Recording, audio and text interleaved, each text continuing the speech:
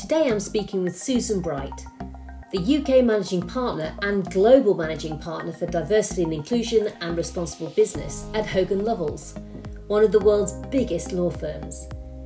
Susan tells me about the outreach work that Hogan Lovells is doing in schools to raise aspiration, how they open up their doors for work experience, and the way they've changed their recruitment to get a much more diverse workforce where anyone can flourish and feel included.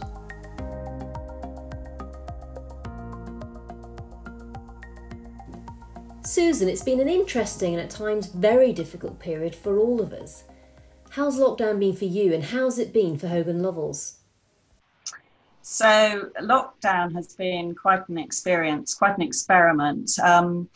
I remember I think it was Thursday the 19th of March, and I left the office for the last time, and it really felt like that, Justine. So I have a wardrobe in the office. I walk to the office and then I change when I get there. So I packed up quite a few of my clothes in a suitcase I'd taken in, and I trundled it out. And as I left the building, as one of the last people to go, I felt like the captain of a ship that was going down. It was a terrible feeling. But moving all of our people, we have about 1,600 people in the UK spread between our London office and our Birmingham office. And moving everybody to home working actually was fine. It's extraordinary. We did it over a few days. And I have to say the technology stood up really, really well. Really surprisingly for me, I think our team did fantastically. And there've been some reflecting on it. There've been some real learning. So, clearly maintaining our client service has been absolutely critical. But I've had no complaints from clients at all about the service that we've been giving. Maintaining the relationships between our people, keeping in contact with each other, absolutely critical. One thing I've learned is, as a leader of our business, I realise that what I do is walk the corridors and poke my head around people's doors or have those conversations at the coffee machine. And through that, I impart a lot of information, I receive a lot of information, and there is no digital equivalent to that. So that's been a real challenge for me, communicating. So I've been doing a weekly email to everybody, little videos. And then we got Zoom. I mean, can you remember not having Zoom? It was only a few months ago. We never used it for, at all. I hadn't. But, I've held Zoom calls with the office with 1,000 people on, looking into my office at home. So lockdown has been, it's been a real, I would say it's been a massive experiment. Everybody now knows for our business that we can work from home. There's now nobody in my business who can say to me, agile working is not possible, Susan, which is a good thing. But also we've learned, the real challenges have been around people who live alone, isolated, massive issues with people who've got children, either young children, looking after them, homeschooling, challenging. I've got a 17-year-old homeschooling him. I mean, he should be able to do it on his own, but it's been really hard, not good for him. So I worry about all of that. I think there's been a renewed respect for teachers that's come out of this. I've always respected teachers, but you're absolutely right, even more so now. But yeah, I mean, there's been some really good stuff though. Actually, I don't know about you, but I've been able to have dinner every night with my husband and I've got 3 children, 2 of them at university, and they actually stayed. They were living out in houses with friends. They were able to stay put, which I think was very good for them actually.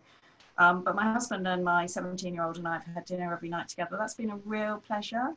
I've seen everything's been a bit slower, so I've really seen the garden grow during the spring. We've got beautiful front garden. We've grown things from seed. I've gone for a walk every morning. That was my first thing I decided, because I've got to look after myself, and I'm going to be sitting at my desk all day. So really that self-care piece I think has been important. So we walk the dog every morning first thing before I come and sit where I'm sitting now talking to you. That's been critical. We've all had to just get a different routine almost overnight in the grand scheme of things. But I've certainly, we've got a dog, and, we take him out, obviously, a couple of times a day for walks. But, and if he's lucky, he gets a quick trip out at lunchtime as well these days. But I mean, you know, I think I get as much out of it as he does, in the sense that it struck me just how much I kind of need to now stretch my legs when it gets to, you know, later in the afternoon, early evening. He obviously does, but I've kind of got into that very different routine, and I think understanding just how much time I spent on the tube, my beloved district line, and cost as well, I guess. You know, it's things like that I think we almost took for granted because it was just how life worked, that now, yeah, I do a walk instead of those tube journeys, and I like it. And it's interesting because we've started a pilot about 3 weeks ago, Justine. We've opened up our office, but for a pilot group of people who really want to go back just to try it. And we've the team have done an amazing job of getting it sort of COVID safe, if you like. You know, with one way walking around the floors and lifts, you know, staircases where you can only go up or you can only go down, and huge amounts of you can imagine. And then there's a group of people who've wanted to go in, and I've been part of that. I live in Sevenoaks, so I come in on the train from Sevenoaks. And the first couple of weeks, there were never more than 5 people in my carriage, and that's an extraordinary experience because normally it's, you know, standing room only.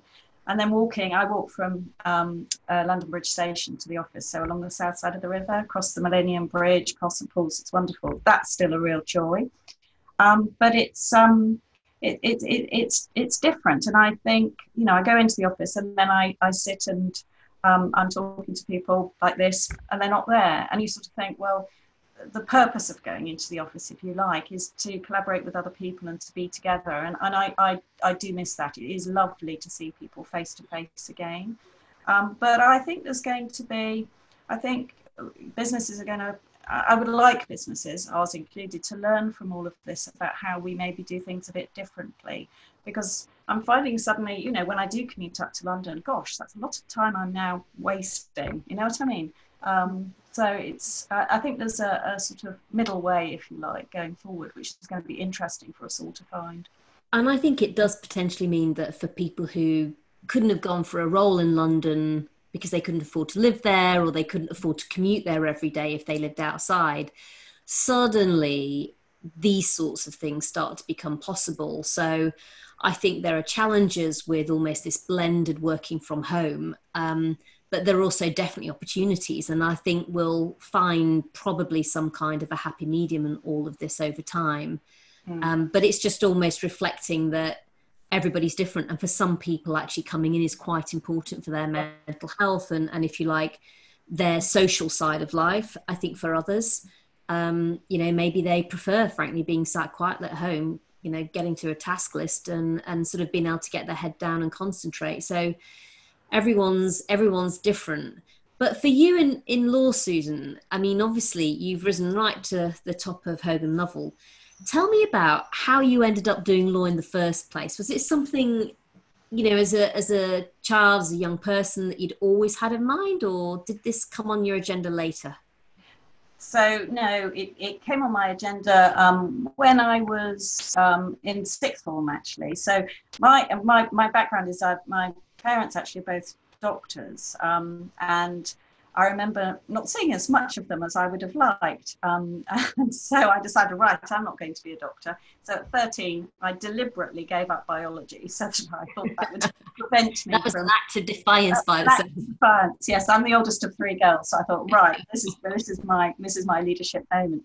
My middle sister actually is a doctor. Anyway, so I decided not to do biology. But when I was in the sixth form, I you know, thinking about careers and what to do, and you know, the sort of career guidances in those days was, let's face it, pretty poor, and very hard to really get a feel for what sort of jobs were around. But there was a course that came up. I was doing art subjects for people doing art subjects and who don't know what career they want to do, and I went on this, and a whole range of people talking about different careers. And it was a real moment. I remember this woman who was a solicitor talking about her job, what she did, you know, how, you know, her daily life, and she was inspirational. She was really energetic about what she did, and I thought, right, I'm going to go and find out about, you know, being a lawyer and what that might mean. So that's what I did. Wow. So basically, as we sort of know, these grounded role models that you can look at and think, I could be like her, and that looks like it would be good, really inspired you right at the beginning. And now, I mean, obviously you're a woman in a leadership position. Tell us how that is, in the sense, you know, what do you think you bring to that role that you're in that's maybe a different perspective? And obviously, you know, you're massively passionate about diversity and inclusion. So, you know, tell us a little bit about almost how your own journey informs how you look at that role now.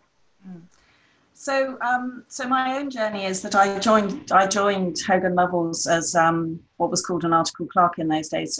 Now, nearly just over 30 years ago, so a very long time. I've always worked in the same place, and I always had ambition to be a partner. Reflecting back. And, you know, I put my head down, I worked hard. I took the opportunities that came my way. So I had the opportunity when I was training to spend 6 months in our Brussels office. So I grabbed that. And I'm now, and that led on to where I specialise, which is as a competition antitrust lawyer.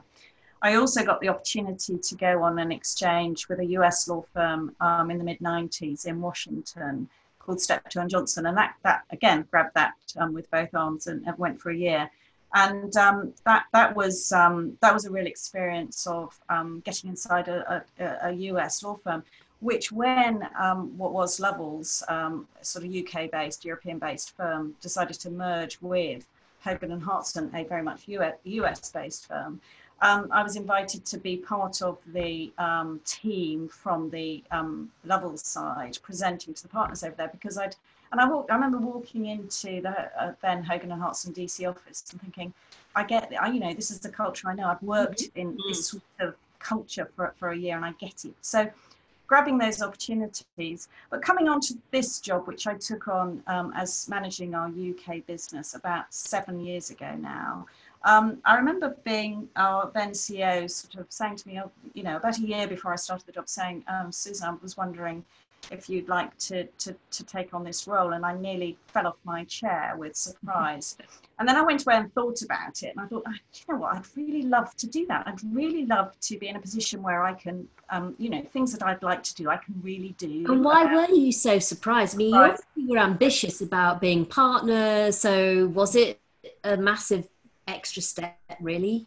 It was a big step, because the role came with sitting on our global management team. So, you know, sitting on the top team globally and reporting only to our CEO. So it was a massive step up.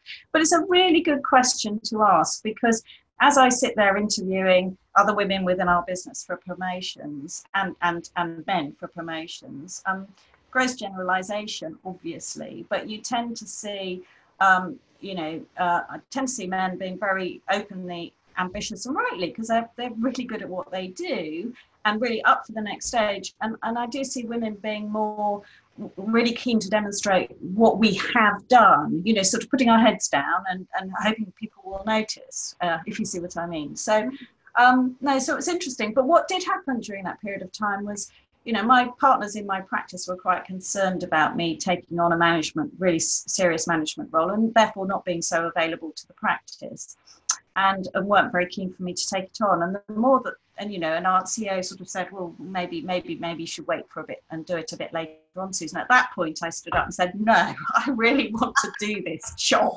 It was another drop in biology style moment, and you thought, actually, I need to make some decisions. Yeah. So So anyway, and I've done this job, and you know, it has been a massive learning curve. I look back on my time, but what really interests me about it, Justine, is about creating cultures, about creating a culture of excellence, inclusion, where people can come into our business and they can thrive. And you know, my aim is for people to be really proud to have Hogan Lovells on their CV, to really learn something, to make friends, to do fantastic work, hopefully to stay, but not everybody stays, but then to go on and be really successful in their careers. I mean, that gets me out of bed in the morning.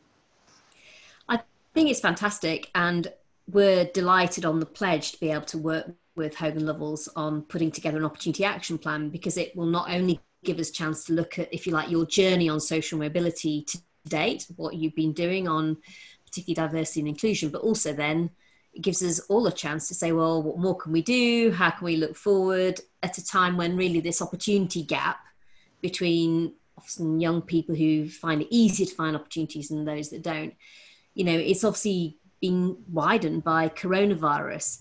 So from a Hogan Lovells perspective on social mobility, just tell us a little bit about almost the approach you've had to trying to make sure it's a company that's not just open to a really diverse group of people joining it, but also on inclusion, helping them stay and, as you say, thrive, whoever they are.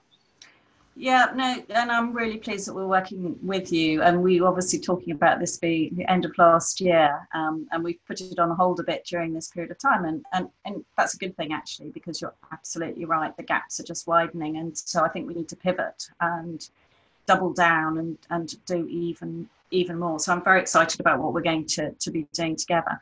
But in terms of our journey, we've always been very keen for the profession to be very open. I mean, law has a bit of a reputation of people not really knowing and understanding.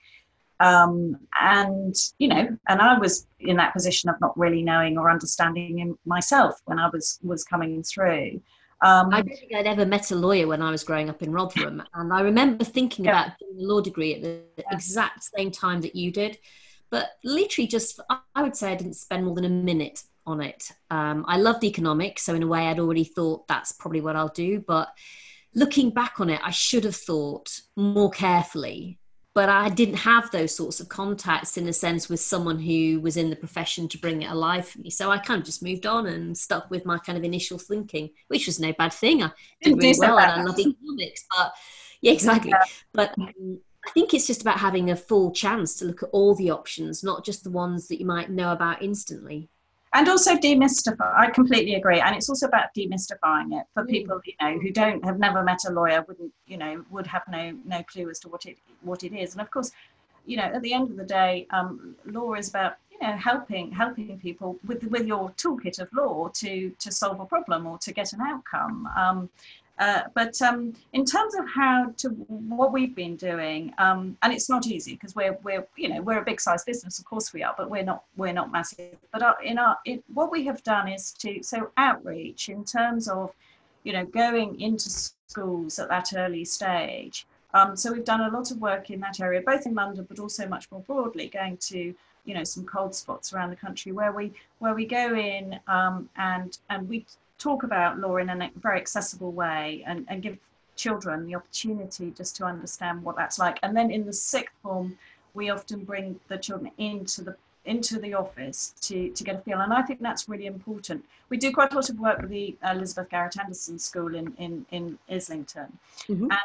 And the girls come in and that's the really important thing. It's about giving people aspiration, giving them a feel, because a lot of kids have never walked into an office building like that, and that's quite a frightening thing to do. So bringing people in, taking them to the canteen, sitting around and having a meal together and talking about it, and they're inspirational. They've got such views on everything. It's extraordinary. It's wonderful.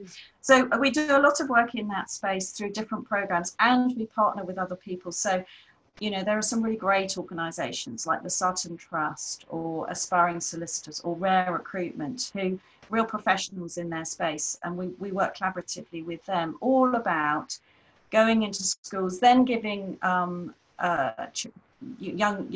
people the opportunity to come in for a work experience day or to join a training program with us to get those tasters of what could it really be like, to provide mentoring for people. Mm-hmm. Through the end of school and into university and so on. So we do a lot of that, either for us as a firm or collaboratively with others. And then people join us and making it a place where people want to stay and grow and feel really included is fascinating. And one of the things that I've learned over the last few years is how hard you have to make that true for all people. Mm-hmm. I like to think that Hogan Lovells is a very open and inclusive place, and we did a lot of work. If I go back we realised about 2010 that the proportion of Black and ethnic minority people we had joining us as trainees was about 9%, not enough. So we did a lot of work thinking about how do we widen access to more universities and really to make this a place that people want to join. And the team worked incredibly hard at getting out there and talking to people. And we increased the proportion to over 30% took 5 years by 2015. I'm pleased to say it stayed above 30% every year since. Once it went up to 47, which was a real high point. But then you have to turn your attention to, okay, so we've got these great people from real diverse backgrounds, from different racial backgrounds, all joining us. And how do we make a place where people really, really want to stay? And you have to hold a mirror up to your own organisation and really create spaces where people can tell you, well, this is what it's really like to be here. And these are the extra things. It's pretty good, but these are the extra things that you could do to make it even more inclusive.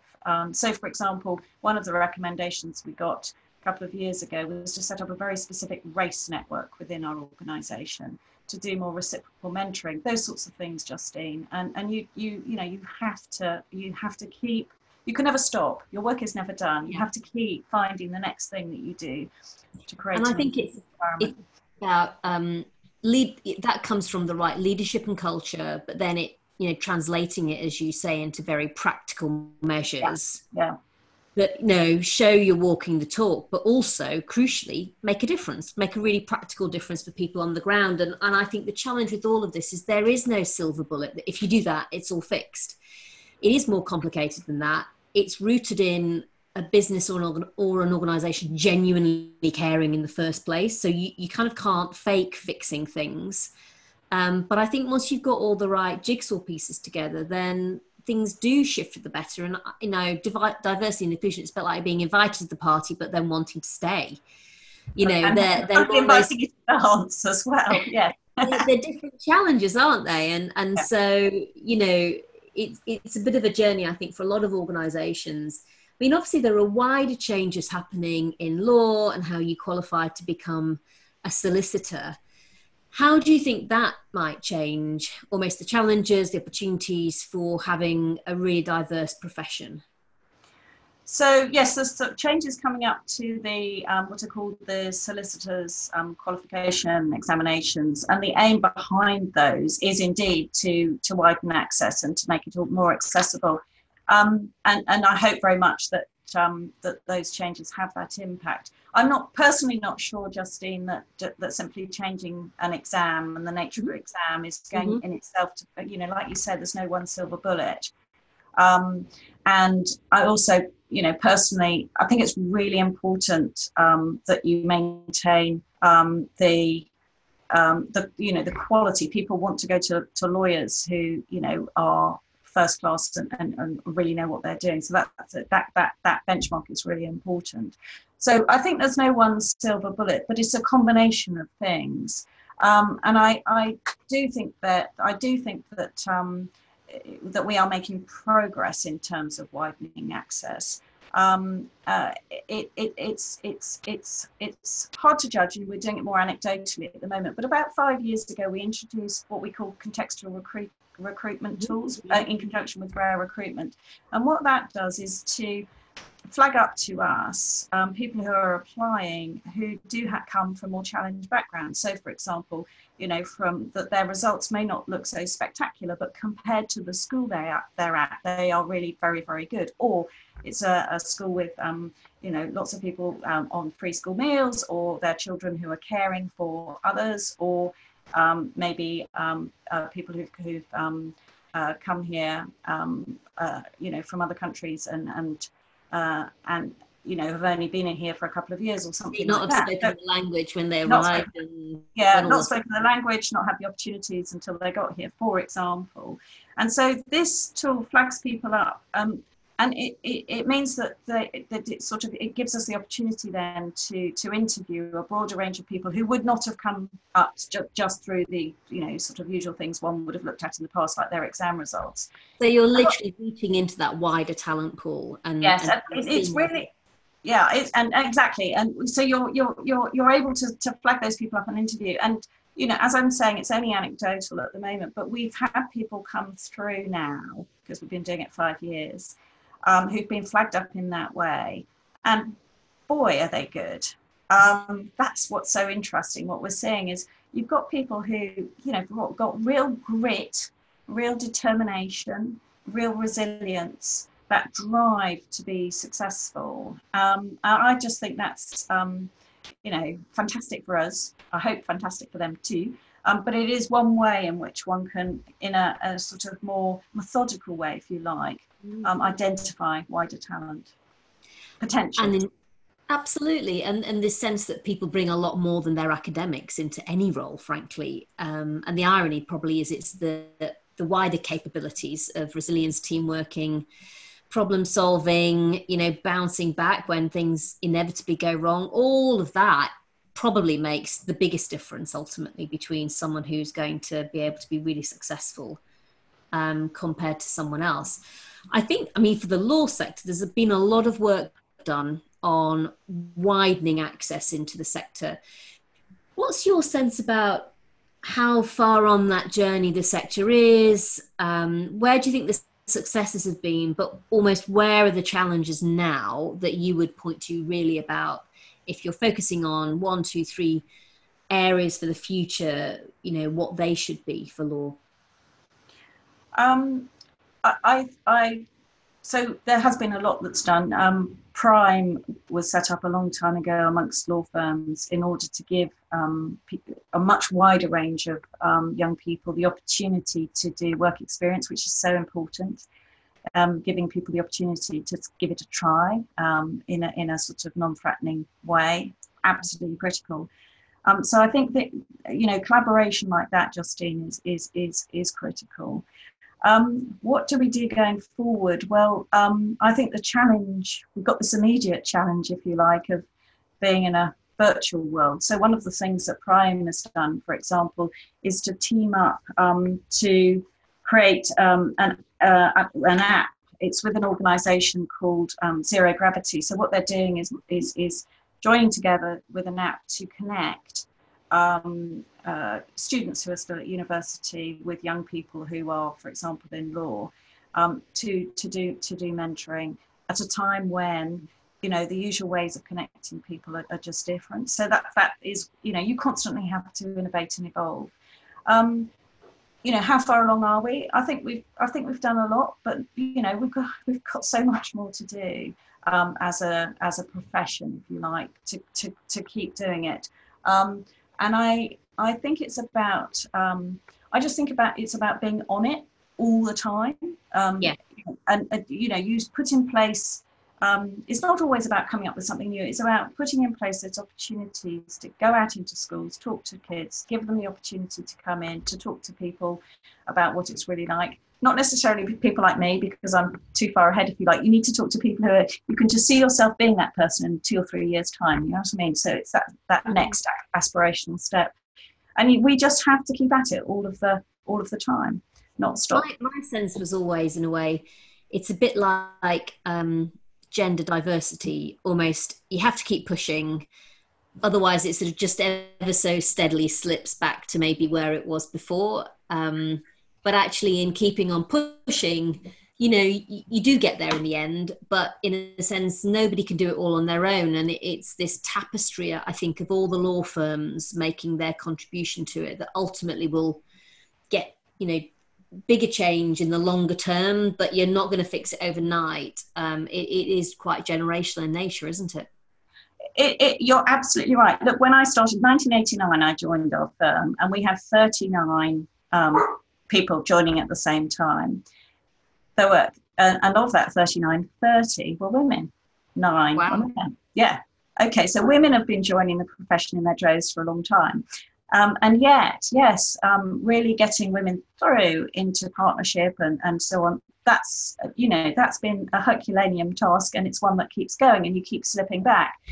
And, you know, cultural change is critical, but in addition, I think it's about changing systems and the way organisations do things, the processes. So, for example, in law, it's about making sure, how do you progress? Well, you progress by getting the opportunity to do really great work, by being busy on really great work working with really great clients. And so the systematic change you can make in a business is, sorry, there's somebody washing my windows, Justine. I can't hear that at all. We like a bit of real life in these podcasts. I really wouldn't worry about it. Yeah, my husband is taking the dog. So anyway, no, I'm trying to tell him to stop. Anyway, we'll have to cut that bit. Great, we might keep it in. See I might keep it in. Anyway, where was I? I was saying changing systems. So, one thing within a law firm I'm very passionate about is how you allocate work, because it's very easy for a partner to say, look, I've got this great new job in, and Joe, Joe, down the corridor did a really great job last time, and I'll get Joe to do it again. But what about Joe without an E, or who's just back from mat leave, for example, and would like to build a relationship with a client or whatever? So, creating systems which help people to think more broadly, like how do you allocate work? How do you make sure that your variety of talent get all of those opportunities? So me personally, when I came back from my first maternity leave, I was not a partner, I was a senior associate. My father was a gynecologist and obstetrician, made it very clear to us three girls that if you wanted children, you got on and did it quickly. So I'd had I'd had a child, and I came back and we were incredibly busy, and the partner I was working for just sent me straight out on a massive job. I was away from home. My husband had to look after the baby. But do you know what, Justine? That was fantastic. I got great experience. He had to learn how to sort out the baby, which was good. But it meant that I was getting that quality experience straight away, rather than perhaps just being left to with good intent, being left, a bit quieter. So those systems, I think, are critical within a business. So more of a discussion with people about almost how they develop actively going forward, and really thinking more strategically about the day-to-day choices that are being made to run the business. Yeah. And how they can do that. I think it's a really good example of how there's almost a wider strategy that businesses can deploy. And it's sort of almost more than what you might think about the schools programs, all of that. Actually, as you're saying, just the sort of DNA of the business can be recalibrated to have an eye on helping to progress talent and help people thrive. It's been fascinating to listen to your reflections, but also, what you're doing now. And of course, it's really exciting that in this new role, as global managing partner of diversity and inclusion and responsible business, I think you can bring all of that, both personal but professional experience, to really hopefully craft an exciting agenda for Hogan Lovells. And I think in doing so, show some wider leadership for law. So Susan, if you were looking back to you sound like you got plenty of advice from your parents, which is good. But if you were giving yourself advice, your younger Susan self now, what do you think it would be? Gosh, that's a really difficult question always. But I would advise myself, as stepping out into the world of work, to do something that you really love. Mm-hmm. You're not going to love it every day, every minute of every day, but something that you genuinely love doing, because you're going to do it for a while. And getting up in the morning, you have to want to get up and go in and do whatever it is that you're doing. So something you really love.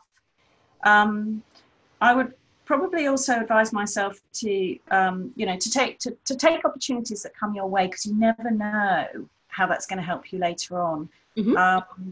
So being open to not having, I sometimes see young people these days having, incredibly organised and thoughtful about what they're going to do over the next period of time. And planning is good, but being open to opportunities as they come your way, and really wanting to learn all the time. And then my final one would be build your network of relationships with people right from the beginning. I think you said something earlier on about being a lawyer is more than just about, or being anything, if you like, is more than just about that core skill, and it absolutely is. But the biggest thing is about relationships with other people who might become your clients or people that you work collaboratively with. So building that network right from the beginning. I think those are 3 very good bits of advice. And I have to say, on the second one about taking opportunities, some of the things I've loved the most were things that when I was first asked if I wanted to do them, I thought, I'm not really sure that'll be any good. So it's just a lesson, isn't it? That thing that you're not too keen about next week at work or whatever could be the thing that totally fires you up and ends up being what you focus on. But if you don't give it a go, you never find out. Susan, it's been fantastic having you on the podcast, and really, really great discussion about everything Hogan Lovells doing. I'm really excited too about the work we've got with you underway. And it's just great to get your reflections on this wider social mobility agenda. So thank you for your time. Thank you, Justine. Growing up in Rotherham, there were some professions and careers that seemed very distant to me. I think so distant that I didn't even really think about them as potential opportunities. And when I look back on it, I didn't really see myself as a lawyer. But that's probably because I'd just never ever met one and really had no idea of even what law was about, let alone what it might be like working as a lawyer. So hearing Susan talk about how Hogan Lovells are changing that by working with schools and with young people is really positive. I think you can't be what you can't see. So raising aspirations and showing people that there are others just like them who are successful in all of these professions is a key part of levelling up Britain and boosting social mobility. Thanks for listening to this episode of Fit for Purpose. If you enjoyed it, please give us a rating and share with your friends, family and colleagues. And be sure to subscribe so you don't miss any future episodes.